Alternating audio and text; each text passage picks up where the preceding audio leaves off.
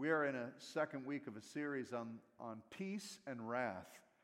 We've been looking at Romans and the verse that tells us that it is all possible on our behalf is to bring peace to our situations as best we can, to make sure we reconcile and work through our difficulties and those offenses that people bring against us and issues. As best we can, let's bring peace.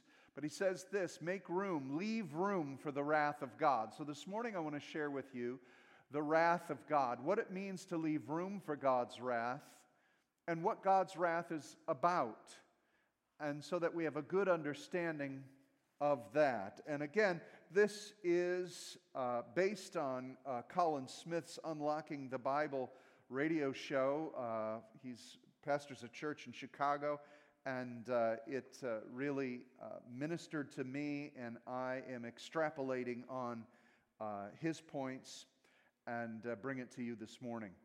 What I want to make sure you understand basically this morning are 6 aspects of God's wrath. We need to understand what God's wrath is about and why we need to make peace with one another but leave room for wrath. How can you have peace and wrath together? Well, you can have peace because you trust in God and you trust in His righteousness. God's wrath and God's justice, God's discipline is based on His righteousness.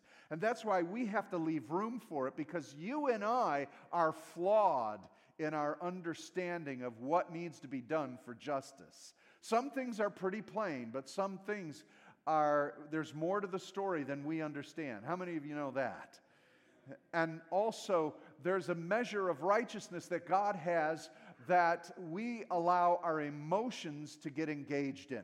And that's one of the first of the 6 aspects I want you to understand. Number 1, God is not like us. He is not like a man that He should lie. He's not like a man that His anger gets the best of Him. No, the wrath of God is not like ours. His justice and discipline is not like ours. He does not lose His temper. God doesn't lose His temper. He is tempered by His righteousness and justice. So He doesn't lose that tempering of what is right and what is wrong. His anger does not get the best of Him, but always acts justly. God never over-disciplines or does something unjustly. If you look at many other religions and how they view their God and mythology and other aspects, you see God with human attributes. And you see the gods vengeful and angry. God is none of this. God is just and right, and He will execute judgment with truth and rightness and justice, not as men. God is not like a man, but our emotional well-being is patterned after God. The only problem is our fallenness has corrupted it. So God doesn't follow a corrupt nature of man. He is pure and true. His justice is always just and a perfect, measured response to evil. The perfect, measured response. God's righteous judgment is based on truth. It is righteous, and God does not show any favoritism. He's not biased towards one or another. You and I are. And we're biased by our emotions. That's why we've got to leave room for God's justice. That's why sometimes in the situations we've been in, it's been a little bit slow in coming. Anybody recognize that? Because God is allowing time to bring forth what needs to bear fruit, and sometimes the fruit of repentance. John Stott said this in his definition of God's wrath. God's wrath is steady, unrelenting, unremitting, uncompromising, holy hostility and revulsion against evil in all its forms and manifestations. You see, that's the perfection of God's holiness. He's pure and holy and true. There's no shadow of turning. You can't find a fault in him. You can't find an error in him. You can't find over judgment, overzealous, and he will not relent against evil. But we have a hard time seeing that because we see evil abound. Habakkuk said, God, why do the wicked prosper? Why do we see them doing well? Well, there will be the day when they will be confronted by God's justice.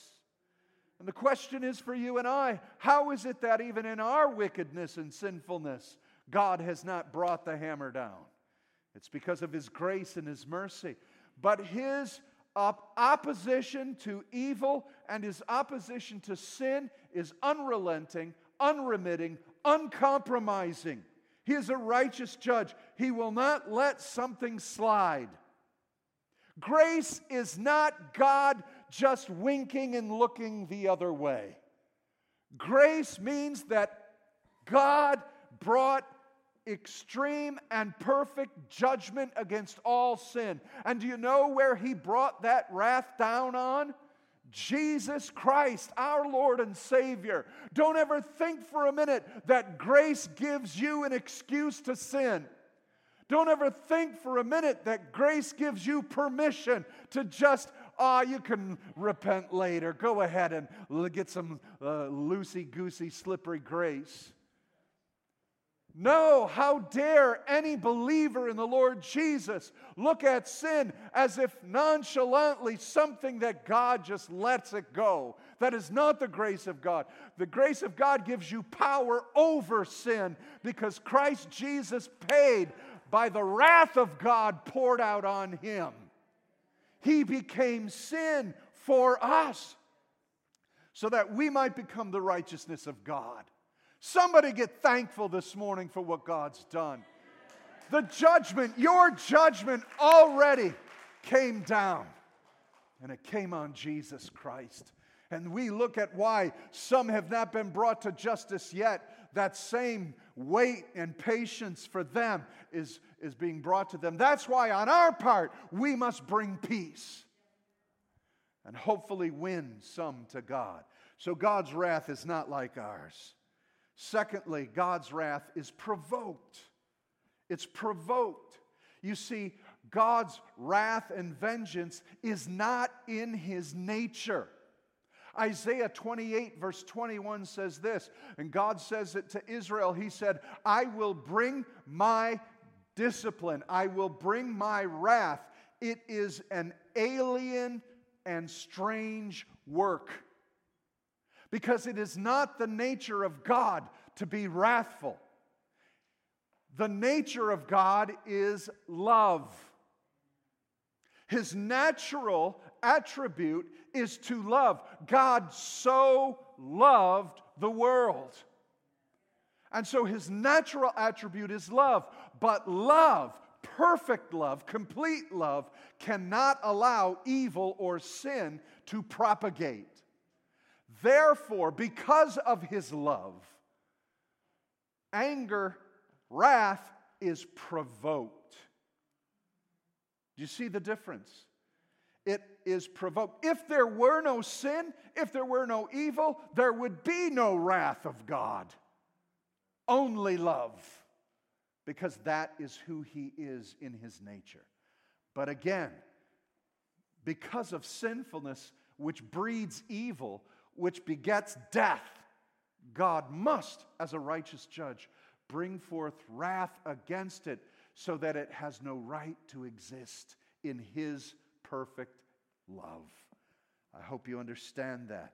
Wrath is His holy response to evil.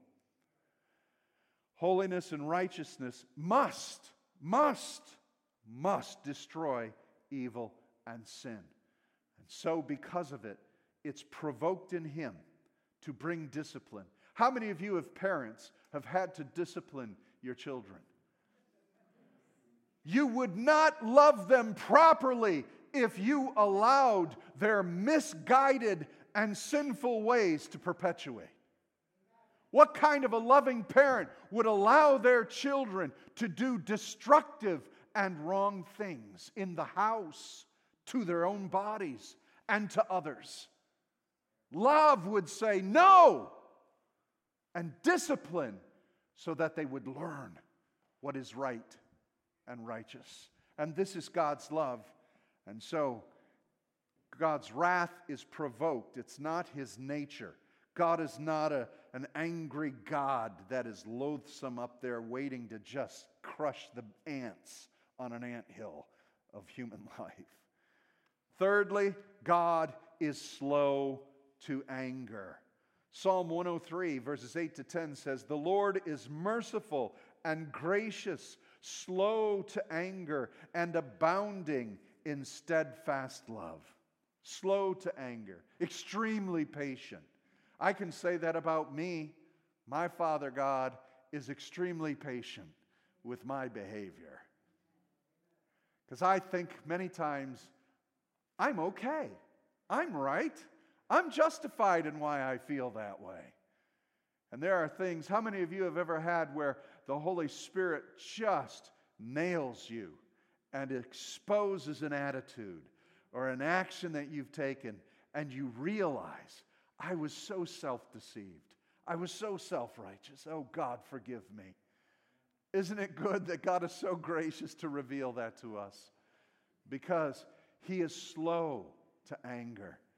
It also says in 2 Peter, "The Lord is not slow to fulfill His promises, as some count slowness, but is patient towards you, not wishing that any should perish, but that all should come to repentance." We wonder why God isn't quicker with justice. Why isn't He swifter with some of the issues? It's so that more would come to salvation.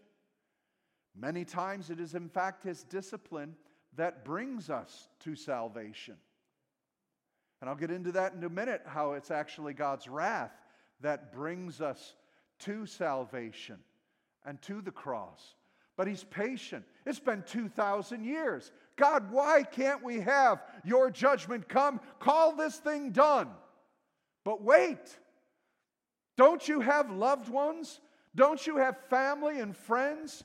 Don't you have those that you know don't know Christ and are going to hell and will face God's wrath at the judgment? Isn't it the church that's crying out, "Oh God, God, save another, save another"? While the tribulation saints, while the saints under the altar are saying, "How long, O God? How long?" But the body of Christ on the earth should be crying out, "Oh God, another soul, another soul. Save my aunt, save my uncle, save my wife, save my children, save my husband." That's our cry as a people. We are those who are to make peace at all costs and to bring reconciliation between God and the lost. How can we be ones that are crying out, "Vengeance, wrath, and vengeance, God"? No, be slow in the character of God for judgment and bring, Lord God, their eyes into openness of revelation to receive. Now, God's wrath is actually happening now. It says in Romans 1:18, "For the wrath of God is revealed from heaven against all ungodliness and unrighteousness of men, who by their unrighteousness suppress the truth." They're blinded by the eyes, blinded by the God of this age. They don't understand righteousness. They must learn it from us, the church. How are we doing on that? We cave concerning the righteousness of God. We cave when the rest of the world wants to legitimize sin. We don't want to ruffle their feathers. When the world makes legal the killing of babies, we just can tolerate that. When it makes legal the perversions and the sexual distortions that are opposing in nature, we can live with that. Just let us still have our church and we can come. And hopefully we don't have to wear a mask. That's all we're caring about. Come on, it's sick, the condition the church is in. We're the ones who are sick when we know the truth and we do nothing to win the lost. You want to talk of where the wrath of God and the discipline of God should be exposed? Where does it start? In the house of the Lord. How are we going to instruct them on what is right and true if we ourselves are so apathetic? That's from the Spirit of God. The wrath is being revealed right now. Why? Here's one of the ways the wrath of God is revealed. According to Romans 1:24, therefore God gave them over to the desires of their own hearts, to impurity, for the dishonoring of their bodies with one another. Gave them over to a reprobate mind. God, here's the thing. God many times will allow His wrath to come upon a person by letting them indulge in their sin. Do you know why? Sin has its own retribution. Jeremiah said this, quoting God, "Your own evil will discipline you. Your own apostasies will reprimand you. Consider and realize how evil and bitter it is for you to forsake the Lord your God and have no fear of Him." So the wrath of God is being poured out. And many times we think they're getting away with it. But quite often, it is their sinful activity that in fact destroys their own life. And God will allow their own sin and its repercussions to come upon them. Mercy is when God steps in and says, you will not have to pay for the sin that you've committed. That's the mercy of God, stopping the wrath and punishment that sin would afford unto you. People who behave in such immoral ways often reap the consequences of those immoral ways. And what it will do is bring death to them and thrust them before a righteous judge. So one of the ways God's wrath comes is by Him allowing their own sin to perpetuate. The second is to give them over to Satan. Paul says this in 1 Corinthians 5:5 to the church at Corinth about a sinner in their midst. He said, "You are to deliver this man to Satan for the destruction of the flesh, so that his spirit may be saved in the day of the Lord." That's pretty heavy. That is concerning a believer who was willfully and publicly sinning and would not repent from a rebuke. And Paul said, turn him over to the devil. Now, that's the wrath of God. God allows the enemy and the demonic and Satan to buffet people. And he says, do this so that he won't lose his salvation, his soul, but turn his flesh over to the enemy. And that's a form of discipline. In other words, let the devil spank him. You be there to make peace. In fact, that's what happens in 2 Corinthians. Paul has to tell the church, okay, enough. Bring the brother back. He's repented. Let him come back. Okay? See, there it is again with our discipline and our justice. We quite often will go to the extreme, won't we? And they turned him over to Satan, and he no longer had fellowship with the believers, and he was being buffeted by the enemy for his sin until he what? Learned and repented. This is what discipline and wrath does. So God is bringing His wrath. He will allow the sin to do its work against them. That's one way. Secondly, He will allow the enemy or Satan to buffet those who are opposing the Lord. And then thirdly, if none of that will produce the repentance necessary, there is the ultimate time of judgment. And that is the wrath of God at His judgment seat. We will all face the Lord. Now, what the Lord says about His wrath, which is perfect, which is just, which is true, is that it's being stored up unto the day of judgment. Our wrath, our sin is being accounted for. That's something else. Now, The believer will have to stand before the judgment seat of Christ. The unbeliever will stand before the great white throne judgment. I don't know about you, I do not look forward to the day that I stand before the Lord for discipline. But Pastor, I thought the blood of Jesus cleansed us from all unrighteousness. But we will still have to give an account with what God gave us. The judgment seat for Christians is called the Bema seat. It is the king's platform where Jesus will sit. 1 Corinthians chapter 3, read it when you get home, describes the judgment seat of Christ, that we will all stand before Jesus.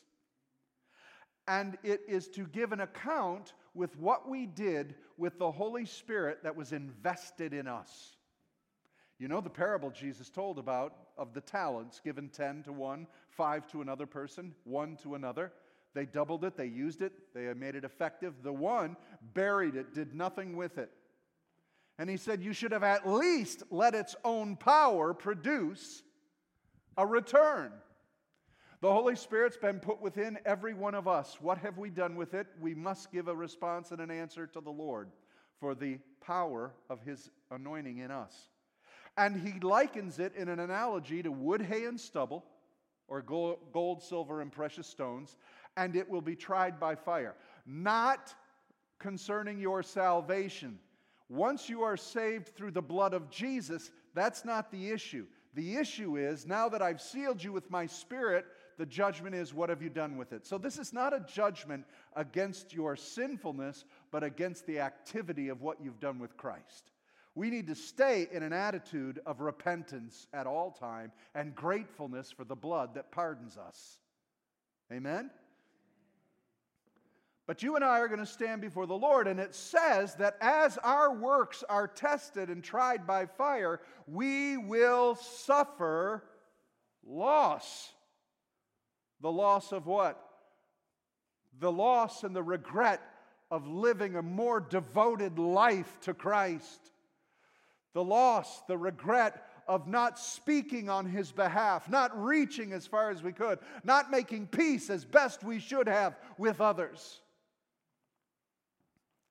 I feel such a strong unction this morning to warn us as a people. Get our act together, people. It is being stored up and accounted for. Jesus said, every secret and thought and intention of your heart will be judged. Every word that comes out of your mouth will be judged. Every work that you've done with your hands and feet will be judged. Look at the progression here, from the heart to the mouth to the actions. And with that, we'll stand before Jesus and He'll say, did your heart get an inspection from my Holy Spirit? Paul says in 1 Corinthians 11, we are to judge ourselves now so that we will not be judged before Christ. And again, what he's talking about is what comes out of my mouth, wood, hay, and stubble, or gold, silver, and precious stones. What are the thoughts in your own heart? Is it producing junk?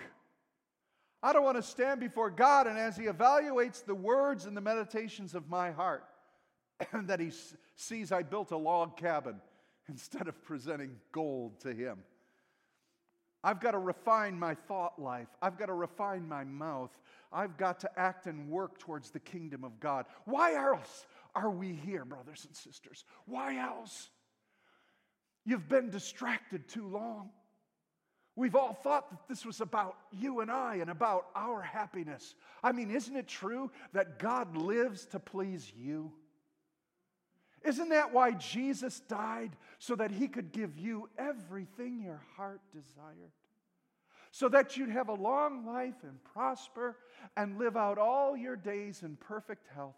So that at the end of it all, your name means so much to everyone else. Isn't that why we live? But the stark reality of standing before God and knowing that this fire of His nature was put in us And He'll ask, what did you say? What did you think? And what did you do for me? It's being stored up and accounted. Thank God His grace has cleansed me from sin, but now my actions and attitudes are in love to Him. Now, that's between us and God, but what I dreadfully fear is the white throne judgment. For this is for all those who have not received Christ. For they will be judged by every thought, every word, and every action. But they don't have the blood that has cleansed them from sin. And they will have to pay with the perfect wrath of God on sin. That sin was paid for. That sin was paid for at the cross. They will be condemned to hell for rejecting Jesus Christ, the Lord and Savior of all, and having no faith in what they've seen in creation and through their own conscience. That, my brothers and sisters, is leaving room for God. I don't want to be the one who assigns anyone to hell. How about you? People ask me, Pastor, this person died. Do you think they're in heaven or in hell? It's not my job to know. Now, if they did not accept Christ, I'm very certain that they're in hell. For Christ is the only way. But Pastor, I don't know if they accepted Christ. I don't know if they made a confession. I don't know either. I don't know the activities in someone's mind on a deathbed. I don't know the last prayer they eked out. I can't say that. I'm not going to assign that. But I know that if they have breath and life and I have opportunity to speak to them, I want them to make peace with God. I will share Jesus with them. And so the wrath of God in these 6 equations, as we understand it, the 6th one is this: we are all condemned to hell. We all read about God's love and His heart for us. God so loved the world that He sent His only begotten Son, that whoever believes in Him should not perish but have eternal life. But we don't quote verse 18 of John 3, which says this: whoever believes in Him is not condemned. The judgment was assigned to the cross. You've been forgiven. Thank God. But whoever does not believe is what? Condemned already. The condemnation of all mankind took place in the garden. Everyone born of Adam is condemned to hell. How do I know that? We all die. The wages of sin is death. And if death came and we died, we will be judged eternally, condemned to hell, separated from God. And everybody looks at this and thinks how evil, how bad God is. He didn't do it. He provided the garden. He provided revelation. He provided His word. But man denied Him and chose themselves over God. And so Adam plunged mankind into sin and death. In fact, if you're going to accuse God of anything, accuse Him of an immense love that so loved a condemned people that He did everything He could, in fact, giving His own life to save us. That's God. But the judgment is already happening. It's already in people's lives. That's why you and I are upset. We see it continually, daily. We think everybody's okay and there's some bad people. Wrong point of view. Everyone's wrong. Everyone's condemned. Everyone's evil and doing the work of sin. But God has remedied that through Christ and put a people on this planet to rescue the perishing. Amen? So therefore, how do you have peace and wrath? We're to do everything we can to reconcile a dying, condemned world to a loving God. That's our job, brothers and sisters. You have an assignment today, people. You have an assignment to think outside of yourself and outside of your comfort, to consider every thought you have, every word you speak, and every action you take, to make peace with a people who are at enmity with God. As best you can, make peace. Don't you see? This is why you and I cannot be an unforgiving people. It's the worst abomination for a believer to have unforgiveness, because we've been forgiven. Amen. How can we not try to reach those who have offended and hurt? We must reach the lost. And when it is a judgment beyond our ability, don't you bring judgment against somebody. Leave room for the perfect justice of God. Does this make sense to you? Does this stir you? Please let it stir you. Please understand the holiness of God will accomplish all and bring a cleansing to this earth. Can't we bring some to Christ today? Would you bow your heads, please?